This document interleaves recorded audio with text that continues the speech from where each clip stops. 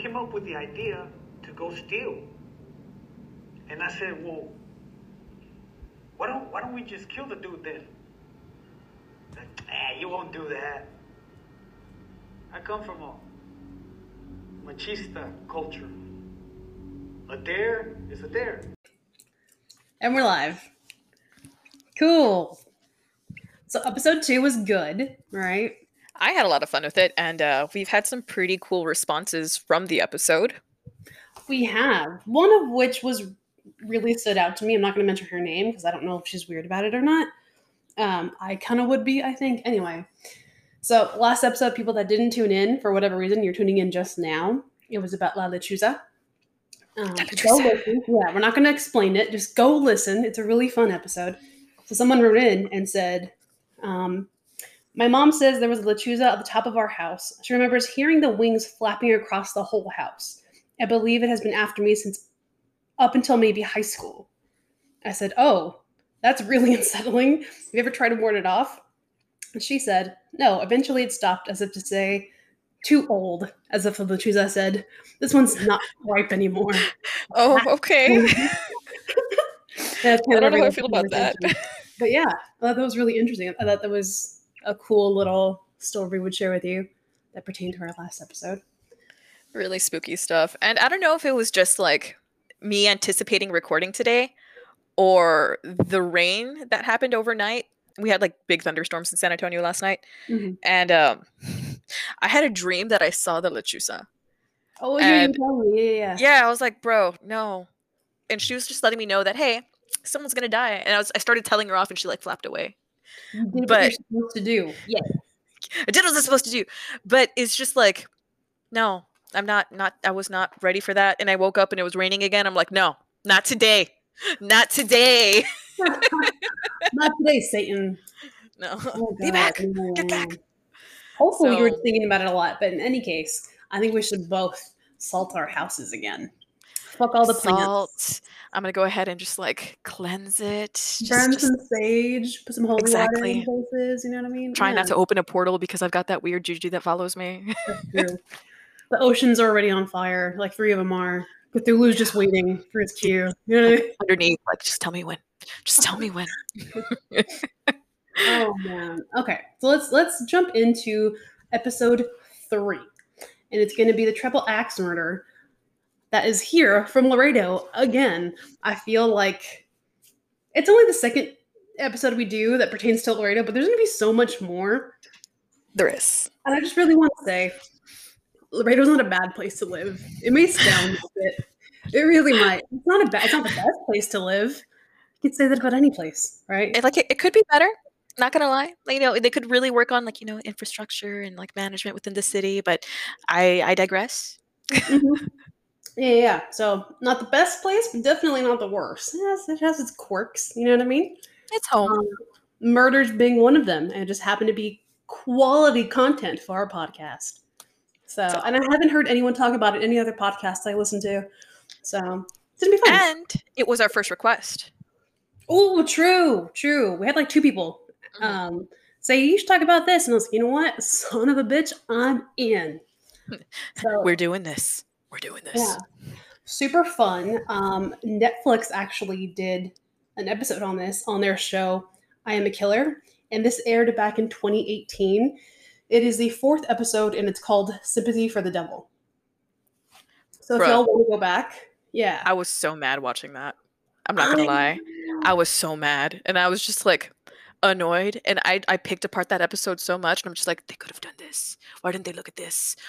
Anyway, I'll let you talk about that because I'm just like fuming. It's a really heartbreaking case for one individual in particular because he really got the shit end of the stick. So much so that there was like a national outcry. And I forget where the woman's from, but a woman not even from Laredo, I want to say not even from Texas, started a change.org petition. And I have the pictures here. I think it needs 10,000 signatures. The last time I checked, it had like 9,500, maybe 9,550.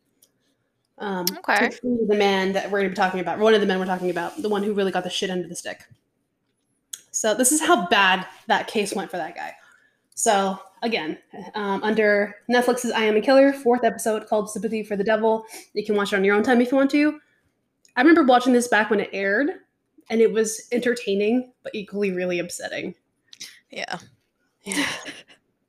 So we're going to rewind all the way back to 1991. This is the scene of the crime, right?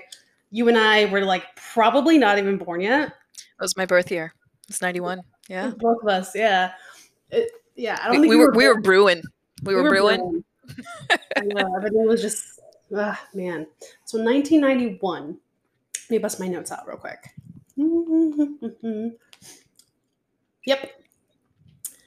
Let's see. So the motives behind this crime were never truly understood. We're going to preface by saying that, because at the end of it, you're going to be like, but why? But why did they, why, like, what? This didn't need to happen. This, like, so many things could have been done to just been like, deuces, I'm out, bye.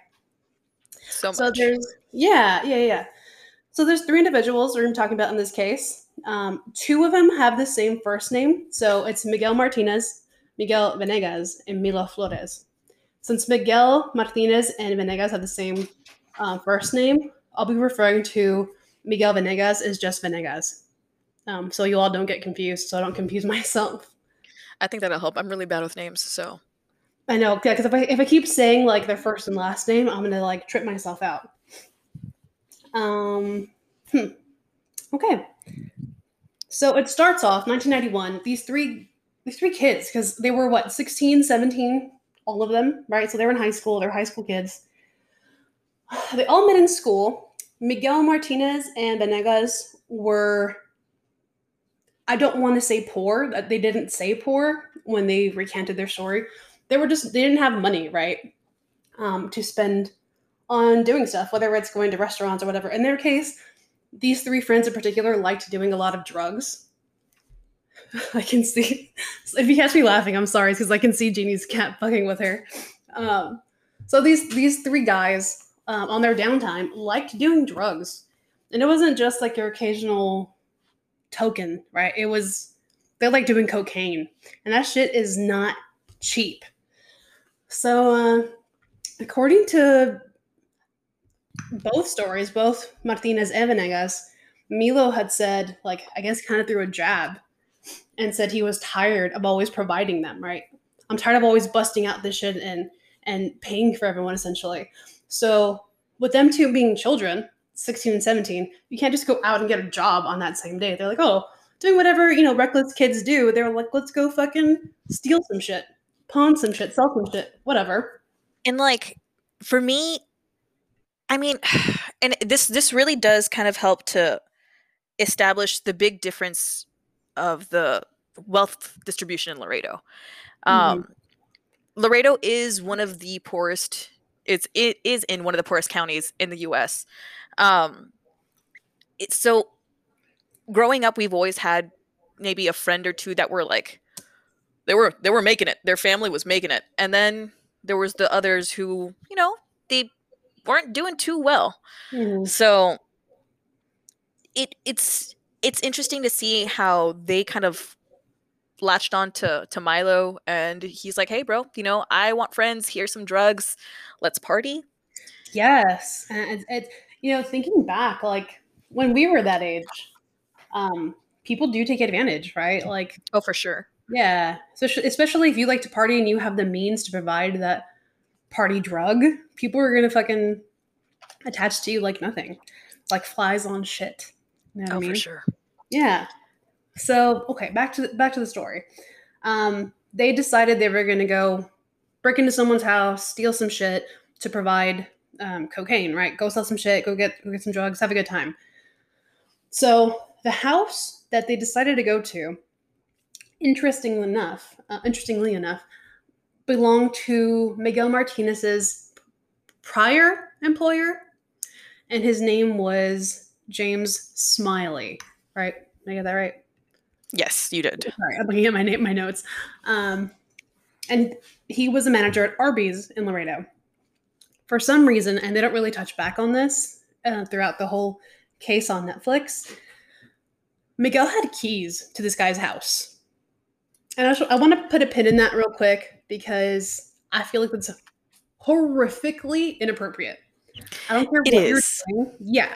Um, so Mr. Smiley was 33 years old, and by all accounts, everyone they interviewed, he was like a stand-up guy, really involved in church, really involved in like wanting to help younger gentlemen, right?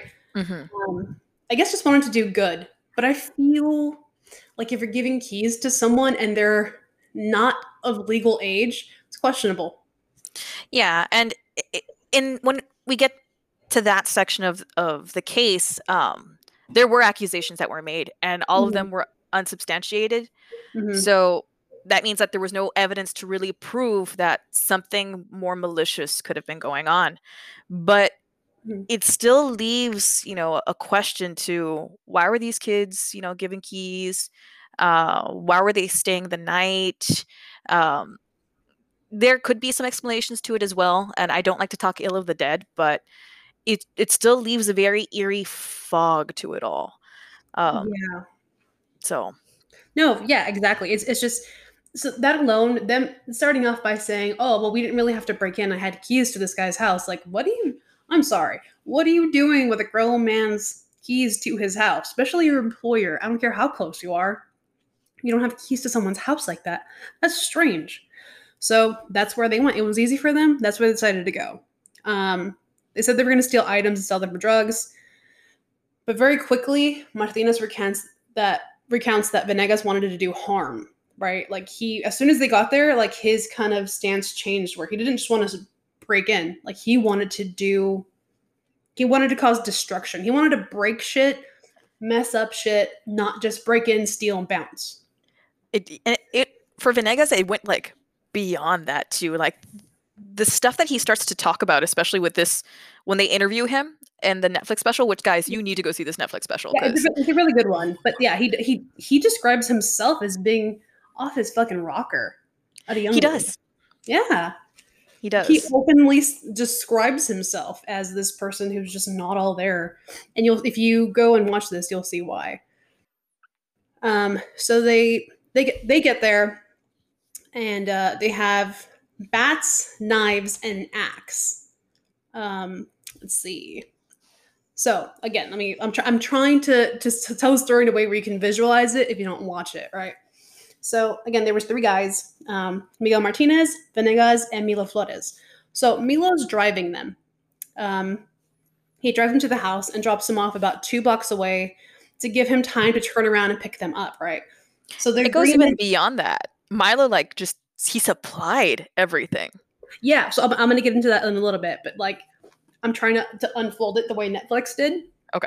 where you're kind of just given like you kind of have to decide for yourself like what's going on, right? So Milo drops them off about 2 blocks away to give him enough time, supposedly, to drive around, pick them up, because the plan was to just break in, steal some shit, and then turn it around for some drugs. Um, let's see. When Miguel and Venegas got to the house, there was someone in the house. They weren't anticipating this. Miguel wanted to leave. Martinez. When I say Miguel, I mean Martinez. I'm not trying to get anyone confused. And Venegas was seemingly more into this now. Super eerie. Super creepy, right? Martinez says Venegas said he was now on a mission for Satan, and Satan wanted their souls. Okay, like if I'm hanging out with someone, I don't care how high I was, I would have been like, "I'm out, dude. Oh, I'm leaving." That's some juju that I am not down for yet. Like, yeah, Yeah, man, Satan told me to do this. Drop me off right here. Like, yeah. I don't want to. No, I'm done. Dude, yeah, no, yeah. At that point, yeah, at that point, they were already outside the house, and Venegas is like, "Yep, I'm here for Satan. Let's do this. I'm gonna give him what he wants." If I was Martinez, I would have been like Fred Flintstone. I'll the other way, right? Not that. No. But Miguel did say he didn't want to leave because he was scared of Venegas at that point, which I could understand. If you've ever been around someone that's kind of manic, like you're scared to move. What is that? There is a there was something a study in psychology where it talks about that, where it has to do with the crowd and following the crowd, and it could be doing something bad, but if they are the I guess, that force that is more, I guess, strong, Mhm. that even if it's wrong, that they're going to go ahead and follow that person. I forgot what it was called though. Oh. Do you think it's what it was? It was just like a he seemed more confident, so he just kind of did it, right, to do it. Do you think he was scared out of his mind and feared him attacking Venegas attacking him, right? Martinez feared Venegas attacking him if he were to say, no, I don't want to do this. Taking it from, if I heard it from this perspective, not knowing what I know now, I would have thought that, yeah, maybe he was afraid. But knowing Mhm. what I know and what you're going to talk about later, I'd Yeah. be like, bro, no. Like, he had Yeah. every chance to say, like, deuces so long ago. Yeah. So, okay. So they're there. Now shit gets dark. And Miguel claims his memory gets fuzzy at this point, but he recalls standing over a guy sleeping on the couch, only a few feet away from the entrance. So they literally come in, and a few feet away from the door, there's a sofa, and there's someone in sleep, like right beside of them. Venegas has an axe, and he hit him once. Both Venegas and Miguel had a knife, but Venegas started to now stab the person he just swung an axe at. Miguel claims it was rather quick. He recalls Venegas looking at him with a knife and says, "It's your turn." I'm going to pause Oh. right there because Ooh. if someone just swung an axe at a sleeping person's head and they start to stab them violently and they go, "Hey, yeah, dude, bro, it's your turn. Like, jump in." What do you do, right? Like, how do you process that? I don't, for me personally, if somebody is, they have an axe and I'd be out of there so quick. Mm-hmm. Like, I'd be out of there so quick. Like, No, this guy is yeah. crazy enough to kill somebody in their sleep. I do not need to be here. Yeah, yeah. So shit's getting real dark, and it's just I would have been terrified out of my fucking mind, right? Ooh. So Miguel has a folding knife, and he stabbed the already butchered body. He walked away to the sliding door that led to the backyard. While Miguel was outside, Venegas stabbed another person in another room. Miguel said he wanted to leave, and Venegas ordered him to go back in. Sorry, I'm losing track of my notes. So he then ordered, yeah, okay. So Miguel wanted to leave, and Venegas ordered him to go back in and grab the axe. Then he disappeared into another back room. When Venegas returned, he said there was a guy back there, and Satan wanted their soul. So at this point, this is like the third time he says this. This dude keeps mentioning Satan. I'm like, what? I'm like, is he Dude. like speaking to you in your head, or like, because I don't hear him, bro. That's Right? ooh. I would have been like, I don't know, man. Like everything I know about Satan, he doesn't need your help, homie. He does Yeah. not need your help. Like, Like, is he like a little voice, or do you see him? I Ooh. know, right? Oh God, I just that it's really we're laughing, but it's No, and fucking it's and we're so sorry. It's just ugh. When we get nervous, or like, especially me, if I get nervous or something's really dark, we were both raised by parents who work in the medical field. mhm. I know that's not an explanation, but we laugh at really dark moments. Oh no, yeah, we Ooh. make light out of a dark situation for sure. You It have helps us to. cope. You have to keep sane. Yeah, definitely. Um, so they took. Okay, I'm going off of the interview that Miguel Martinez gave. They took one TV and his car. They drove to Milo's house, as they had driven to the street where Milo was supposed to be waiting, but he wasn't there. Venegas ordered Miguel not to go in. He would talk to Milo and returned, and they went to other people's houses. So they take the guys who, well, okay, the owner of the house who they just slaughtered, along with two guests. They took a TV and they took his car and they went to go meet Milo because that dude bailed for whatever reason. Miguel didn't get down. Venegas did. Came right back in, and I guess they went off to like another party, do more drugs or something. Yeah. And So he, that, like, that blows my mind even more. So, like, you committed a murder, and then you go off and do more drugs, like nothing happened. You steal TVs and VCRs, like. mhm. Yeah, like to So there was like a disconnect at that point. Like, there's, yeah, I don't some know. sort of disassociation going on clearly because to have just murdered all these people, and I'm sure, drugs played a big role here. They were going on a bender apparently. To have just murdered people or even just witnessed murdering those people and then be in the car, whatever, do your own thing. Like that's some really, really messed up shit that's going to come back and haunt you, right? So they go to other people's houses, and Miguel didn't get home till late afternoon the next day. He never saw Venegas again. Milo wanted to talk to Miguel that night, as he was claiming to be worried about Venegas, and that was the last time he spoke to Milo before he was arrested. Okay, so remember, this all they were all kids. Miguel Martinez was 17. Miguel Venegas was 16. Milo, I want to say, was 17 also. I don't really remember. They don't mention him too much, and we'll get back into that in a little bit. But yeah, so they're all kids. They just committed this horrific crime, or know about it. The victims were later identified as 20-year-old Ruben Martinez, 14-year-old Daniel Dueñas. They're both from Nuevo Laredo, Mexico, and James Smiley, who was 33. So these three people just gone like that. Yeah. We're not anticipating anything. There was no explanation, right? Like, I feel really bad for their families, because there was no reason for them to die. And I'm not sure if it's because I know that it was really hard to get information, especially on the victims, but I know that Smiley worked for an orphanage across. Do you know if those kids were orphans? Yeah, well, so they don't say that, but James Smiley was an Arby's manager and a Baptist minister.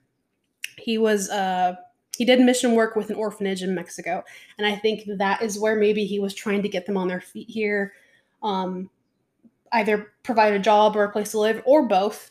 But people described him as like super happy and super involved with the needy and youth group. Mm-hmm. So yeah, that's that 14-year-old breaks my heart. Yeah, I mean, all of them do, right? The 20-year-old obviously, but 14 years old. That's and we'll come to find out later that like that 14-year-old actually fought for his life. Like there were signs of struggle with him, is at least that kid fought to the death, right? Like poor kid. The lead investigator they interviewed noted that the level of violence was incredible. They also mentioned the youngest of the victim. Oh, here we go. The youngest victim showed signs of struggle and fought for his life. Another concerning note was that in Mr. Smiley's room, they saw a turned crucifix that was upside down, really highlighting the level of intimidation here, right? Like, this dude wanted to leave, and it was like an extra, fuck you, boom. Like, that's, dude, I can't even, yeah. Yeah, no. So investigators walk into this bloodbath, and the first thing they noticed off the bat was that there's no forced entry. They knew someone had keys, right? And I feel like, I'm not an investigator, right? But it'd be cool shit if I was. I think that's even more chilling, because it wasn't just some random thing. Like, you straight up knew what you were going into. Yeah. It's horrible. So, yeah. And then, so now I'm going off a lot of the Netflix documentary, because articles I found online, like Netflix did a lot of the legwork and they put it together really well. So I'm going off of a lot of that. So now we're going to talk about Milo, because we haven't spoken about him really much at all. So Milo was the son of a local district judge. Surprise. Yeah. Manuel Milo Flores declined the opportunity to be interviewed back in 2018 when this aired. But his father agreed to speak in his place. And like, for me, you're a grown ass man.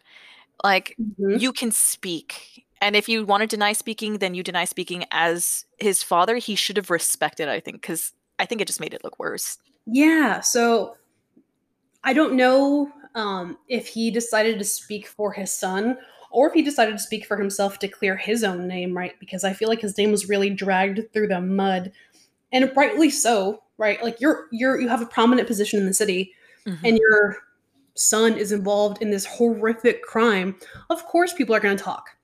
Yeah. Of course, they're going to talk and be like, "Well, how suspicious, how convenient that your kid had nothing done to him, right? Not even like community service." They like, in all the interviews, if you watch this special, which are mainly just McGillman, I guess. They mentioned openly how they were all doing drugs at the time. It's like not even that. You didn't even like bother to like drug test your kid or like whatever. So his dad agrees to speak in his place. And his dad's old. You'll see in the documentary if you decide to watch it. His dad is an older man, and he claims it was a normal morning, getting ready for work, when the police knocked on his door, explaining the murder and having a suspicion of the axe being on his property. Which I feel like if you're a parent and you're getting ready to go to work and someone knocks on, it's the cops knocking on your door and be like, hey, there's this brutal fucking murder that just happened, and we have reason to believe the axe is right here. How do you process that? I don't think I would. Like, I don't think I could process that. Knowing what I know because of, school and what, I'd be like, well, first and foremost, you have a warrant. And second off, excuse me while I call my attorney. When you come back with the warrant, my attorney and I will be waiting for you. That's just how I would perceive things. And this guy was an attorney too. So yeah, he had been a practicing attorney since the 70s, and it's the 90s when this is going, right? 91. So he gives the cops the axe without hesitation, and investigator Torres questioned Milo. His father recalls the story of them wanting to trash a house, but interestingly enough says they wanted to do something bad to someone who was pretending to be good. And I want to just talk about that for a second, because so Milo's dad mentions this, and him saying they wanted to do something bad to someone who was pretending to be good. I feel like everyone watching this is going to know they're talking about James Smiley. Right. Because they're like, this dude that already has a 14-year-old sleeping in his room and a 20-year-old sleeping on his sofa and a 17-year-old has keys to his house. It's not looking good for Mr. Smiley. All right. Right. And it's just that whole thing. I'll let you go on, because I'm just like, there's so much that. Ugh, oh, no, yeah. So I felt like that was really interesting that like Milo's dad even said that, like that stood out to him to even now he remembered that. He asked why they took an axe, right? So Milo's dad is asking his son Milo, and he claimed they wanted a gun, but he said no, so he gave them an axe to shut them up. Which I don't know if it doesn't really feel genuine to me, but I don't know. I wasn't there. No one else was there. Right. But I feel like if my friend asked me for a gun, first of all, they got to know you have guns. And I'm sure like back then, I think the stance on guns was a lot more lax, right? Especially people that had ranches and everything, which they do, the Flores family. But yeah, to just be like, oh, they wanted a gun, but I shut them up with an axe. Or okay. And as a friend, or as an acquaintance, even like, and that's another thing. Is it Venegas wasn't too familiar with Milo or with Milo? So yeah, why trust somebody with even an axe? Why trust somebody with even like the knives? But we got to keep in mind that drugs were a big part of this thing, right? Ugh. Yeah, like that's what brought them together, was doing drugs. So law enforcement lets Milo go, as he has little to nothing to do with it. Once this got into the newspaper, people speculated that his father let him off easy as a judge, but this holds little to no truth. So yeah, so back in like we said earlier, people can talk shit. People love talking shit, especially if you're a prominent figure of the community. So I can guarantee you, if that was in the paper now, I'd probably be saying the same thing. Like, oh, how convenient. Yeah. Your daddy's a judge and there's nothing going on with you. There were actually a couple cases recently where some bigwigs in Laredo, their kids got involved in some stuff and they all got off with like nothing virtually. And it's still a big deal. We still get really upset when we see those things. And I've spoke to a couple friends who were actually attorneys during that period. And he completely, after that case, he was not able to practice at all. His career tanked. So yeah, it became a thing, and it was just very well known that even amongst his professional peers that they couldn't trust him. Yeah, no, it's shady. That's all I'm going to say. So OJ Hill was, or still is, I'm going to say was because he still works for the city, but he was the lead investigator and still has the weapons the killers used. You can see this in the documentary if you decide to watch it. And he refers to them as hands-on weapons, which signifies a strong psychological hold, as it takes more effort to use these weapons than it would a gun, and that's really true. Yeah. So in a lot of murder cases like this, when you use an axe, that shows It's very personal. It's very personal, and it's very rage filled, Right. hate filled. Like you're not just doing it to get it over with. Like boom, you're done. Like with a gun, right? A gun, you shoot someone in the head or the chest, and it's over. Quick, whatever. You really have to put in work with an axe or with a folding knife, which is what they Yeah. had. I feel, yeah, no, it's horrible. It's just even looking at the weapons themselves and seeing like the severity of the crime and hearing about it, there just had to be so much thought that went into this, knowing that, hey, we're gonna take these weapons, they're super hands-on, like we don't have a gun, but we're gonna go in and, you know what, I've changed my mind, we're gonna go ahead and kill these kids. Yeah, And to have that switch happen with an axe, that person had to have been filled with so much anger, so much rage. And even statistically speaking, historically speaking, as far as murders go, if you look at the type of murder with the type of weapon, it's usually crimes of passion with knives. With axes, it's rage, lots and lots of rage involved. Oh, for sure. And guns have always been a method to distance yourself from the victim. That's yeah. So again, this case was likely drug induced, and for all we know, Venegas could have had some sort of drug induced psychosis, right? Because if he's already struggling, drugs only amplify that. He's heard Satan like in the background. Like it reminds me of that scene from Cusco when it's got like the devil and like and the angel on one side is like Kronk, except he's got like two devils and one's just like angrier than the other. Like, bro, let's break in. Nah, fuck that. Let's kill. Yes, Like, that needs to be included in our out of context summary. Thank you to the viewer who does those, by the way, because they're amazing. I want to start uploading those like every episode. Okay. So again, it might have been drug induced. It might have just been a lot of rage. We don't know. We weren't there. So at 16, Venegas was too young to face the death penalty. So he accepted a plea deal for 41 years in prison. As a result of this, he has never had to testify in court and has never spoken publicly about the murders. Now let's visit this.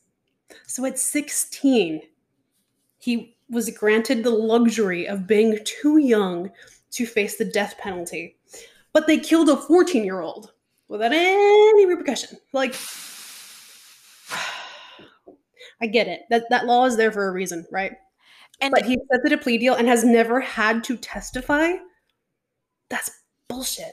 And I was talking to you earlier about this, and this is what bothered me the most. There is a law in Texas. It's called the law of parties. And this is why Martinez had that sentence versus Venegas basically not getting sentenced for a triple homicide. It blew my mind how Venegas is the one that held the axe. And Venegas is the one that put the axe to every person in that house. But he doesn't serve... To me, he doesn't serve time. He doesn't serve the time that is needed to bring justice to these people that were killed. Yeah. So really soon we're gonna come to see that Miguel Martinez is the one that really got the shit end of the stick, and it's there's no other way to put it. Like he got fucked, and it's so heartbreaking because it's so unfair. That's what it is. And let us remind everybody, all the listeners, Milo didn't get charged with shit. Nothing. Not, providing drugs, providing the murder weapons. Nothing. He literally walked away. Yeah, the ride. Walked away scot-free, right? Which is bullshit. So Venegas claims what he calls the warp in his mind happened at about the age 7 or 8. He became convinced he was the son of the devil. He bargained with himself and said, if I'm the son of the devil, none of these spiders are going to bite me. He would then proceed to catch jars full of black widows and then exclaim to his friends that he was the son of the devil. And he would pour the spiders from the jar onto his chest, and he was never bit. Okay. So, there's a lot to unpack here. There's a lot. Psychologically speaking, there's a lot to unpack there. I feel like it's a lot of daddy issues. I honestly feel too that this story was completely made up. I mean, I really do feel that. Like, even by the way that this guy is speaking, you need to see the interview, y'all. You have to. Yeah. Like he tries a little too hard. But in the case that he's not, in the case that like he really believed this, I feel like he might have, because I knew kids like I didn't know a kid that would pretend to be the son of the devil, but like there were some shithead kids that would try to convince me that like they had superpowers. They just didn't come out when I was around, you know? And so in that case, I could see that. And if he had some deep psychological issues with his dad, it kind of makes sense that he would be like, my dad's the devil, my dad's Satan. Right. To try and replace whatever father figure he had. Some layer of like mystery. Yeah. And like, I'm kind of above you because I'm the son of a legend. Of a god. Yeah. He claims that phase left him. Right. So it happened around 7 or 8, and it didn't happen again until he was 16 that night. Right. So Venegas brings up that story at the beginning where Milo complains or exclaims that he's always the one providing the cocaine, and it really upset Venegas. It was really insulted and didn't want to seem like a leech or a mooch. So he decides to get money for drugs somehow, stealing, by way of Miguel's key to Smiley's house. According to Venegas, Milo offers the gun, then claims he has no access to the gun. So Venegas thinks of using knives. Then he finds an axe and a baseball bat. Venegas suggests killing Smiley. Yeah. Jokingly, people say you won't. Venegas goes on to say, I come from a machista culture. A dare is a dare. As if to say, I couldn't possibly back down now. I can see it in your face, girl. What is that? Okay. Yes, our family is machista. No, our culture, yes, it can be machista. Like as you know, Latinos, Latinas, all of y'all out there, you grew up, you understand, you know what machismo is, right? But oh my goodness, to say that, well, it's a dare at this point if I'm going to kill this person or not, it blows my mind. It doesn't make any sense. For sure. If you want to talk about it in that case too, talk about honor. That is in our culture. Yeah. Respect. That is in our culture. Yeah. And this is just highlighting the negative, the toxic shit. But yeah, that phrase, I come from a machista culture, there's a dare. Like, okay. I feel like it speaks for itself. I don't need to make fun of it. Whatever. Yeah. So they get to the house and find 3 other people in the house.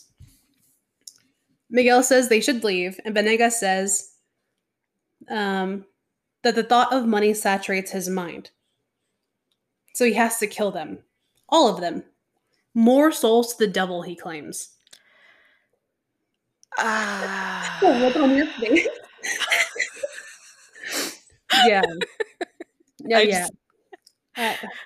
This kid should have been like on a psych hold a long time ago. You know what? It blows my mind that he wasn't. But then again, remember, he never had to testify because he took the plea deal. So that dude just was kind of smart about it. So the one that's clearly off their fucking rocker, he was smart about it in that sense. Or his lawyer was. So Venegas sees the person asleep on the sofa, grabs the axe, and thinks for a second while high off his ass. Then the person wakes up and looks directly at him and goes back to sleep. This is according to Venegas, right? His version of the story. Oof. This fuels the thought with Venegas that the devil is on his side and has his back. So he took it as, well, if the devil's on my side, that person should have, woken up, saw me, and freaked the fuck out. But he didn't. Like, Satan put him back to sleep. So I'm going to do Satan a favor now and kill this motherfucker. That's No, that's Yeah. Yeah. So he swings the axe. He can't recall if the axe was in the skull or if he moved it, but then he started to stab him in the chest and mentioned how Miguel claims to have only stabbed once. Venegas has no clue. He claims to have been so preoccupied with his own stabbing to really know. He wanted to kill these people and get out of there. He then notices Miguel not there anymore. This is when Miguel Martinez went to the back door to throw up. So let's look at the differences real quick. Venegas is like he swung an axe into this dude's skull, saying like "Hail Satan" basically, and is just fucking stabbing him. Martinez stabs once because Venegas told him to, and he's scared out of his mind, and then proceeds to run out the back sliding door and throw up. Like, if that doesn't scream innocence, I don't know. okay. But here's my problem with that, though. He runs out the back to throw up. Why didn't he keep running? Why didn't he keep running? Why did he go back into the house? That's exactly what I think too. I'm like, why would you stay there? I would have been like, fuck this shit. I'm going straight to the cops. Like this is just it's way too far gone. And this is the reason, and I'm pretty sure this is the reason why he was charged, and he is guilty for partaking in this because he did voluntarily re-enter the home. That there is enough forethought to like, okay, you threw up, you witnessed that, the adrenaline's going, and then you have enough clarity to walk back into the trauma that you've just experienced for sure to partake in it. I'm like, ugh. Yeah, like you made that decision. So Miguel comes back. Miguel Martinez. He comes back in and says he doesn't want to do this anymore. Venegas orders him to keep going, otherwise the devil will kill them. Venegas openly says, I told him to go to the side, I'll take care of the rest. Venegas, yeah. So let's talk about that for a second. This dude openly says, I'm going to rephrase this, I told him to move to the side, I'll take care of the rest. You're literally admitting to doing all of the work. Yes. In this interview, right?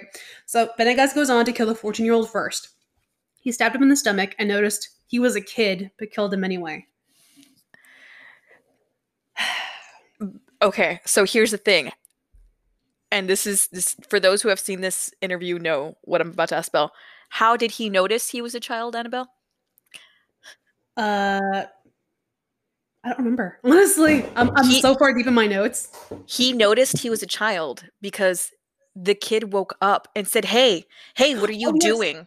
Yes. No, you're right. I'm sorry. I'm so far into my notes. Yes. You're absolutely right. Which is horrific. And he totally contradicts himself about the whole devil putting the person back to sleep. Because if that's the case and the devil wanted you, to kill somebody and he put them back to sleep, why the hell is this kid fighting for his life at that point? Yeah. Why is he struggling? Like, yeah, for sure. But psychosis, drugs.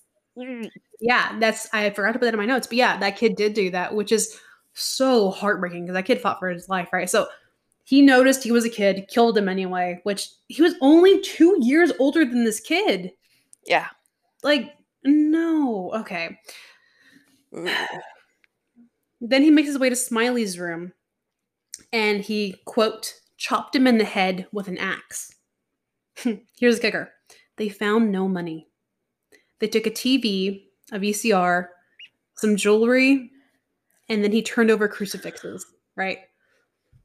So the whole reason they went there was to find some money or find some shit to sell. And all they made off with was a TV, a VCR, and some jewelry that was probably just costume jewelry. Like, I can't even. Yeah. So he acknowledged. Oh, I'm so sorry. Sorry about that. No, you're good. We all have pets. He acknowledged that he took 3 lives. He knows it was horrendous, and he knows the 41 years given to him were a slap on the hand. He knows he likely won't be there the entirety of his sentence. He knows if he did do the whole 41 years, it wouldn't pay for 1 life. Okay. So he was completely aware of this. Completely aware. And he knew. And the way that he even said it, he just sounded so sarcastic about it. Like, yeah, I know I got a slap on the wrist. Oh, dude, that was like the icing on the cake for me. Like, I wanted to like reach into the screen and like claw his eyes out for what he said. Oh, dude, no, yeah. Even in my notes, I have the word knows in like all caps. Like, he knows everything very well. He's completely aware. He's completely aware that he is obviously not serving the time that he should be serving, and he like Yeah. mocks. It's just the injustice Yeah, of the families, dude. Like I just can't. Like it just. Ooh, okay. Center myself. So this is where it sucks, right? So before we get into like how Martinez and Venegas, how their memories kind of collide, I'm gonna go back and mention Venegas was only 16, Martinez was 17. So Venegas was 16, he wasn't able to even qualify for the death penalty, but Martinez was, because he was 17, and they rendered him an adult, and they gave him the death penalty. And I feel I don't remember if it wasn't that special, but it was something else. I don't know if my mom told me, if I saw it in the newspaper, because the newspaper ran with this after it aired. Yeah. I think the judge on the case, I don't remember who it was, they made like an example out of him. So while he did it, Oh, of course they did. Heck yeah. They had to. They had no way of charging the child who actually killed these people, which I have issues with altogether, because precedents had already been established that, especially with a crime of this severity, that you can. I really just feel that perhaps the prosecutor didn't want to run with it because he was afraid of looking too, I guess, strict on this and actually charging somebody that young with a life sentence. It blows my mind. It's just, there's so much wrong with this. And I'm, okay. Yeah, for sure. So I just wanted to mention that so you all don't get lost, right? So Venegas goes on to claim that him and Miguel, they have different memories, but that Miguel knew exactly what was going to happen. We share the blame, he claims. Venegas mentioned Miguel doesn't mention his relationship with Mr. Smiley. He doesn't even want to say his name, he claims. He asks Miguel, in this house, who is this guy? Miguel responds with, oh, he's just some faggot. Heavy. Venegas makes the claim that Smiley was a pedophile. At least that's what my lawyer told me, he says. He claims he was so young he had no idea what the word meant. That his lawyer had told him he had families willing to testify in court that Mr. Smiley messed with their kids. That's a quote. Again, super unsubstantiated. There is no evidence behind it. I really do feel like the attorneys took the opportunity to run with this and try and make it seem like they were in like the heat of the moment. This was a crime of passion. I'm not justifying pedophilia by any means, but as I stated earlier, there was no evidence behind it. It was unsubstantiated. I think it's just a way to try and humanize the action. That's again my general opinion on that. I feel like no, for sure, because they're like you were kind of insinuating, there's a big difference between being like, oh, we went in and killed this dude for no reason at all, as opposed to being like, well, there was a reason. There was a lot of resentment, a lot of built up emotion towards this man because he was sexually abusing this. He's a child. He's 17 years old. He's still a child, and for a jury to hear that, if I wasn't part of that jury, I would have been like, fuck yeah. Like, I'm sorry. I have no sympathy for pedophiles. Right. None. Do I think someone has the power to kill them? No. But am I going to mourn the loss of that pedophile? Absolutely. And then how does that justify the deaths of the two children that were in the home? Exactly. That's exactly it. Like, had they just killed like Smiley, that would have been like one thing, but they killed the other two kids. Like, to me, that doesn't, there's nothing that actually clicks there. It's not cohesive, for sure. Yeah. Venegas says Miguel lived with Mr. Smiley. Joe Rubio, who's the previous DA, says people they interviewed about Smiley claimed he was a stand-up citizen. There was never evidence of that. He was dedicated to family, church, and work. After Miguel Martinez received the death penalty, he was one of the youngest on death row. They offered him life in prison for a plea of guilty. He didn't want it and went to trial. He lost and got the death penalty. So in 2002, after an international campaign, his death sentence was commuted to life in prison. Okay. The DEA, yeah, so okay, get this, it gets better. The DEA at the time even says it wasn't fair that Miguel got the death penalty if Venegas couldn't because of his Right. age. Uh, The DEA is even yes. saying that. And for me, that was like, ugh. And I can't stand that as far as sentencing went, that they attempted to give Martinez, right? They Mhm. gave him the death penalty. Mhm. Okay, when Venegas is known, has said to his attorney at this point, because again, he hasn't spoken freely about it until 2018, but he has openly Mhm. said to his attorney and to investigators that he killed all of them. He killed all of them. And that he told Martinez to back up, I got this. So it's like, Well, did he say that back then? Because he didn't have to. He just took the plea. He didn't have to say anything, and he. So the story he's mhm. giving now, I couldn't tell if that was a story that he had told his lawyer then, or if he's just speaking on it now, because he's never had to be interviewed or Right. questioned about it because he just took the plea, right? So And that's true. Because from what I understood when I took it, is that his lawyer knew.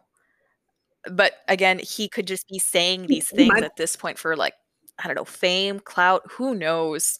yeah, Ugh. yeah. Because I don't know when he's getting. I haven't done the. I don't know if he's getting out soon. I think Actually, yes. if he should have 10 years to go on his Mhm. sentence, because it was actually 11 years. Um, this happened in 91. He was sentenced for 41 Mhm. years in prison. We're born in 91, I'm 30, so quick math here. I'm not the greatest at math. He should have another 11 years to go. Yeah, if he does the full Which time. I hope he does. I sincerely hope he does. He doesn't look like somebody who's going to get out early for good behavior. Ugh. No, yeah, yeah. Um, so the grand jury decided there was evidence for Venegas and Miguel, but not for Milo. Remember Milo? Nothing happened to him. Nothing happened to this guy. So supposedly, Texas Rangers, and the FBI looked at it as well. There was no different conclusion. Um, yeah, I know. I don't know if I believe that or not, but Because that's what his I'm dad said, gonna. right? That the FBI went into it and looked into it, and so did the Texas Rangers, or was it the I the think that was the DA? DA. That's at that. The DA at the time. Okay. Yeah. So 90 days after his first interview, Miguel agreed to be interviewed again. Talking about Miguel Martinez. He notes that he has a life sentence and Milo has no sentence. He tries to align how he was treated and how Milo was treated, trying to find equality. After the interviewer plays back what Venegas said in the interview, Miguel looks stunned, angry almost. He says it's amazing to him how he can confess and admit after he has a 41-year sentence, Miguel has life. When he could have said it sooner, his life sentence is a daily reality. Miguel gets emotional when speaking about how he's dealt with it. He says, whatever happens to me is just a small thing. I can handle that and deal with it. Miguel Martinez has had the opportunity of parole since 2006, but has been denied every time because of the severity of the offense. Isn't that insane? I'm gonna be that one that person that's probably gonna be. A lot of people might not agree with me, but I agree with his life sentence. I do. I just feel that Venegas should have also had a just as severe, if not Oh, even more yes. severe sentence, um, given the crime that was committed. But it is insane. It is insane Mhm. to see how he's watching somebody who did this. He was a part of it, and there's a reason why he's in jail. But in hearing him brag, boast, say, "Yeah, I'm serving 41 years. Um, I did it. I killed all three of them," making light of it almost. Yeah, that's the most irritating part of Venegas's interview, right? Like he's just like, "I did it. I took their souls for Satan." Da da da. Like, okay, but you're getting like there is a light at the end of your tunnel, like that And that was just, and you I could, don't know. for me, in a roundabout way, him hearing Venegas say that I think that was justice served, like, to Martinez.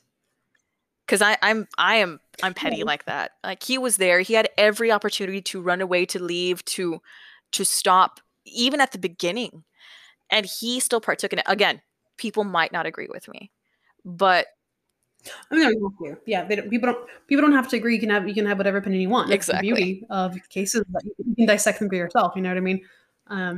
but But it is heavy that he did less in the sense physically did less to these victims, and got a heavier sentence. So during his prison stint, Martinez has earned a Bachelor of Science in Business and 2 Associate of Art Wow. degrees, which is interesting, right? It- He's also completed a number of reformative 12-step and 18-step programs, including Alcoholics Anonymous and Narcotics Anonymous, a faith-based program. he made a So- good use of the justice system there. And you know what? That actually, there's probably a reason as to why also, when you watch the interviews, y'all, you'll actually kind of lean more towards Martinez. And I hate to be like that, but he spoke in a way that He's a was lot more just more relatable versus Venegas, who I feel, and correct me if I'm wrong, I feel like he hasn't really done much with his time like Martinez has. I didn't find anything on him. I found that on Martinez because there was such a huge outpour from people wanting for something to be done. Maybe not necessarily like let him out of prison, but even with Venegas, you know what I mean? Like, Venegas doesn't deserve to be out. He's the one that caused all this shit. Right. Martinez played a role. He played a role, and he could have stopped it, or could have not. It could have run away at any time. Absolutely.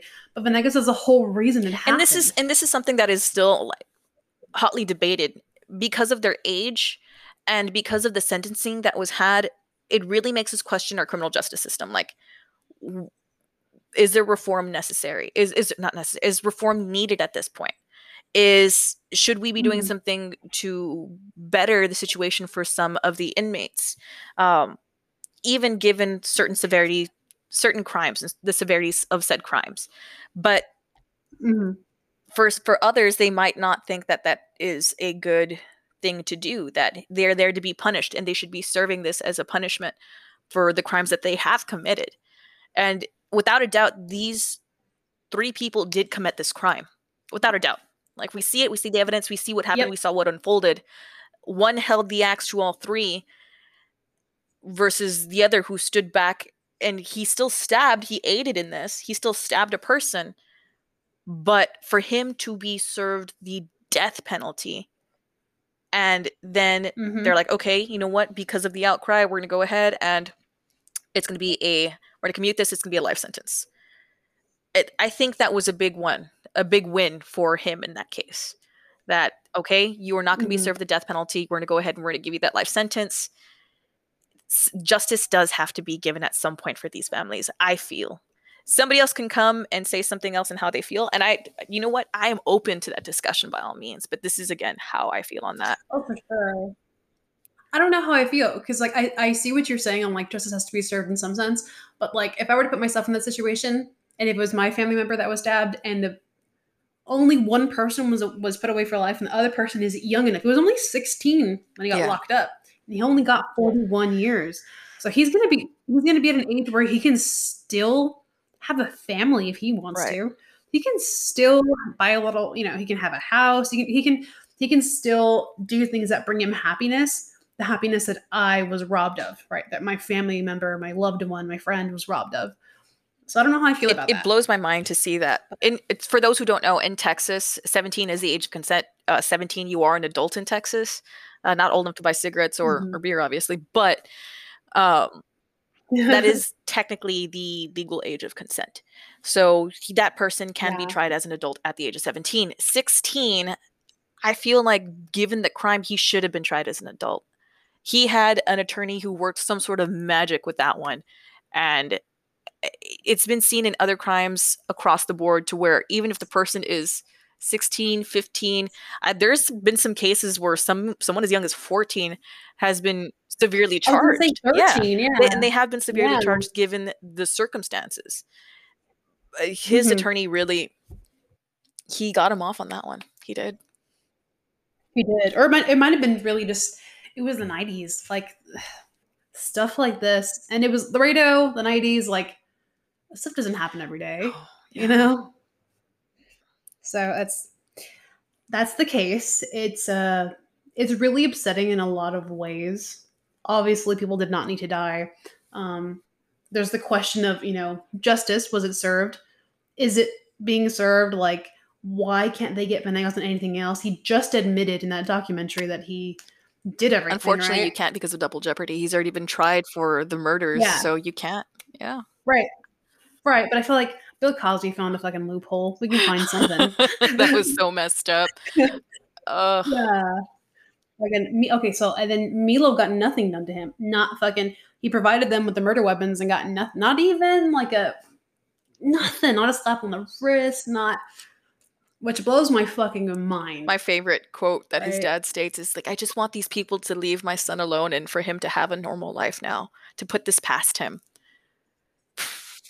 He's had a beautiful normal life, hasn't he? I'm not gonna go there, and but yeah, for legal reasons, we're not going to be talking about him. We're talking about what his dad said, right? We're using his name because his dad's quoted name in the documentary. His dad openly you can look back at it. Exactly. Yeah, so, but we didn't even bother looking into him and what he's doing now, or talking about it rather, just because he has the means, or that family has the means to fuck our worlds up. So everything we mentioned is coded from the documentary. All right, don't come for us. Come for Netflix. We just be sipping our coffee watching this unfold, guys, and we're just, supplying commentary. Right. Yeah. So we both really recommend you watch this. Again, it's on the series I Am a Killer on Netflix. It is the 4th episode, and it's called Sympathy for the Devil. Excuse me. I'm chewing gum. Shouldn't be. But yeah, I hope you guys enjoyed this. It was a really interesting, really heartbreaking case to learn about, and talking about it, I want to know how you all feel about it. A lot of people wrote in with our previous episode, but La Lechuza, right? And their experiences with it, how they felt about it, whatever, little jokes about it. But this episode, it was much heavier tone. And for sure.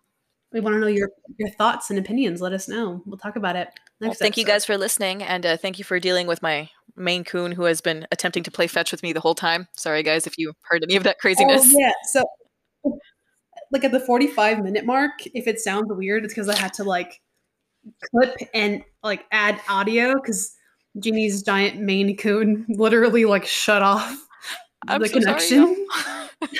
Thanks, Gibson. Well, this was great, Annabelle. Thank you for a wonderful, wonderful review of this case. Absolutely. And if I got anything wrong, I hope I didn't, but let me know. If there's something you all know that I don't know or that I didn't include, I'll throw it into our Instagram story. Cool. Our Instagram's looking amazing. Add us. For sure. Yes. Cool. So episode 3 in the books, man. Thank you guys for tuning in, and we'll see you all next time. Bye. Bye.